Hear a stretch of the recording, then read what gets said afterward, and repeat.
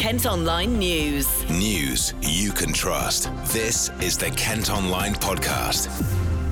Hello and thanks for downloading today's podcast. I'm Jamie Long. It's Monday, July the 26th. I hope you're doing okay. And we start with an update on a stabbing in Sittingbourne last week because a teenagers appeared in court charged with the attempted murder of a 16-year-old girl. The victim is still in a critical condition at a London hospital after being stabbed in a field off Highstead Road last Thursday. A 16-year-old boy who's said to have been in some sort of relationship with her has been remanded in custody and is due at Crown Court next month after psychiatric assessments. In other news today, we've been hearing from a Sittingbourne woman who caught COVID-19 despite being fully vaccinated. Jenny Horn, who works at our sister newspaper, the Medway Messenger, tested positive after noticing some symptoms. I spoke to her earlier on. Sore throat, probably felt a bit tired, but didn't think anything of it really. Certainly wasn't linking it to COVID at that point. But yeah, it was only the following day when I still didn't feel any better. I took a home test, and my son had been isolating as well because he had someone in his class that had tested positive. So he was isolating but not showing any symptoms. And because I took a test, he volunteered to take one. And both of our home tests were positive. And how far did your symptoms develop? How bad did it get for you? As the day sort of wore on that day, really felt unwell. Just headache, sore throat sort of thing. But it was the night afterwards that I felt really ill. It was just it was a terrible night's sleep, really. I didn't really sleep. Every symptom you can think of, I had it basically. It was headache, sore throat, stomach cramps, had all pains shooting down my legs and up one of my arms. I was going shivering, freezing cold and then boiling hot. Everything, sore throat. I felt everything that night. I really couldn't sleep properly at all. And do you think that people need to take it more seriously then, even if they are fully vaccinated, if they've had both of their jabs already?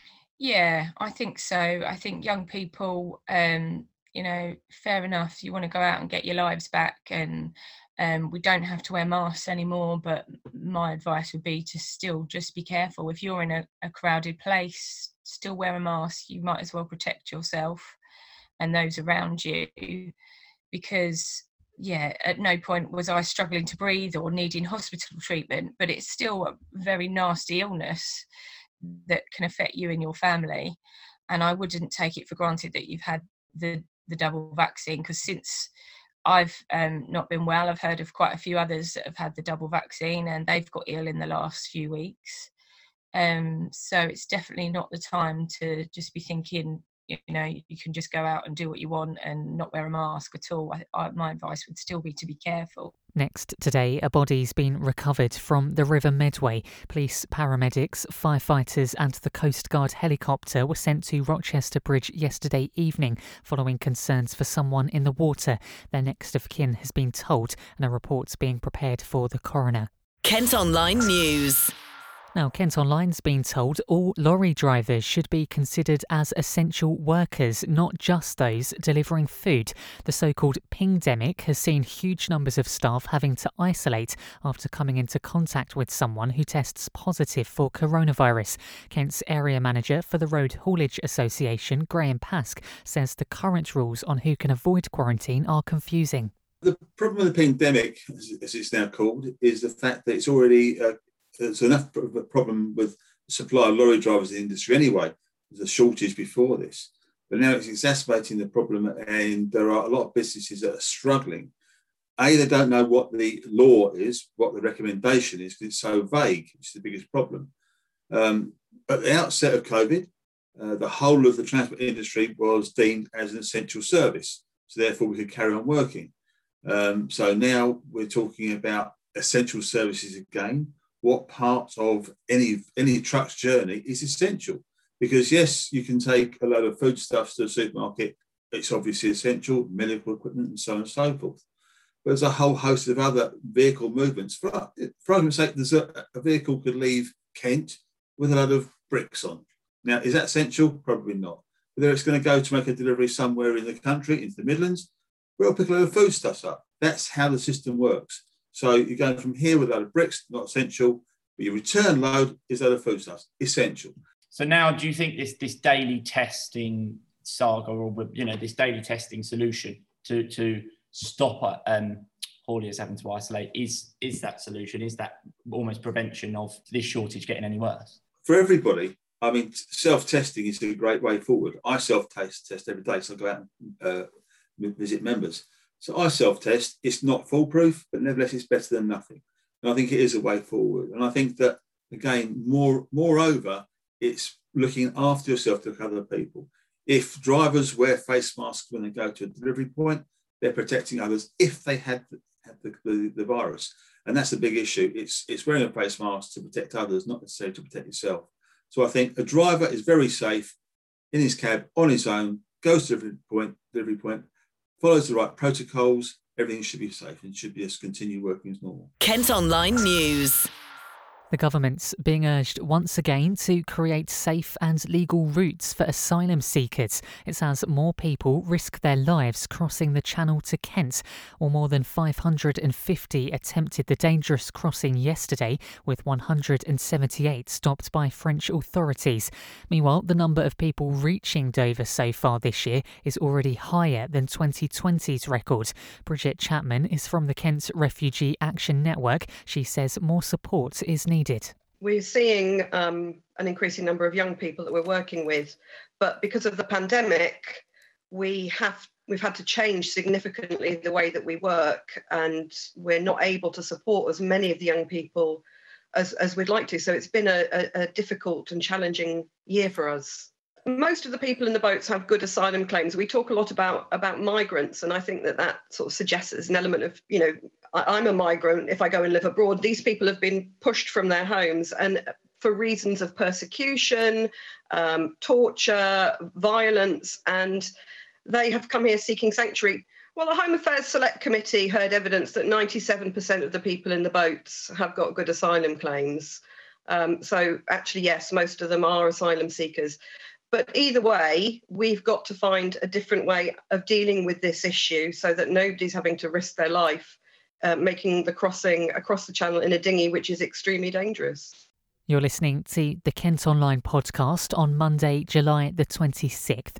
A drunk car thief who crashed into a barrier on the M2 at 100 miles per hour has been sentenced to 30 months in a young offenders institution.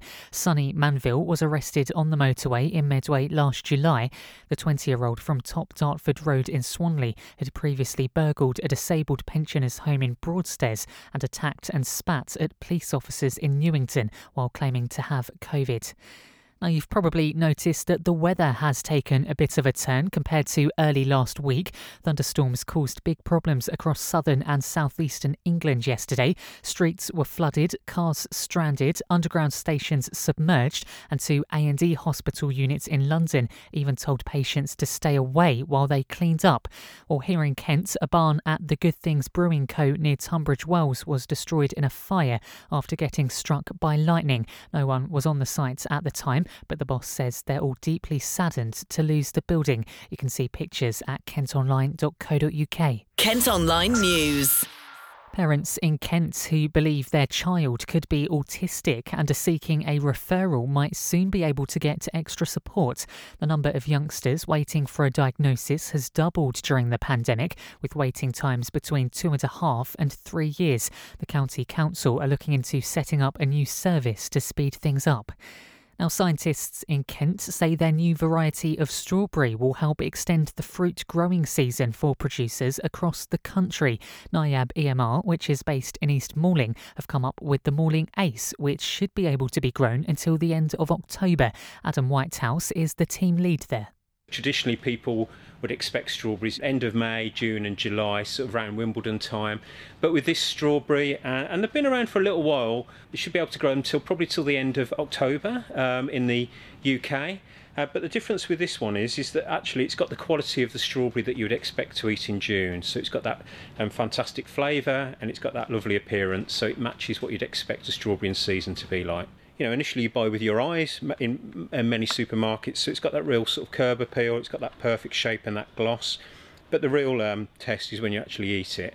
And of course, if it doesn't perform, when people eat it, they won't go back and buy any more. But we're confident that people, when they eat this, they'll love it. It's got that lovely sweetness, some acidity on it, and lovely juicy sort of texture. It's really sort of focusing on sort of UK production, home production, reducing sort of food miles as well. And again, it's quality, so we expect, because virtually everything that you pick can be sold, so there's very little waste. Kent Online Sport.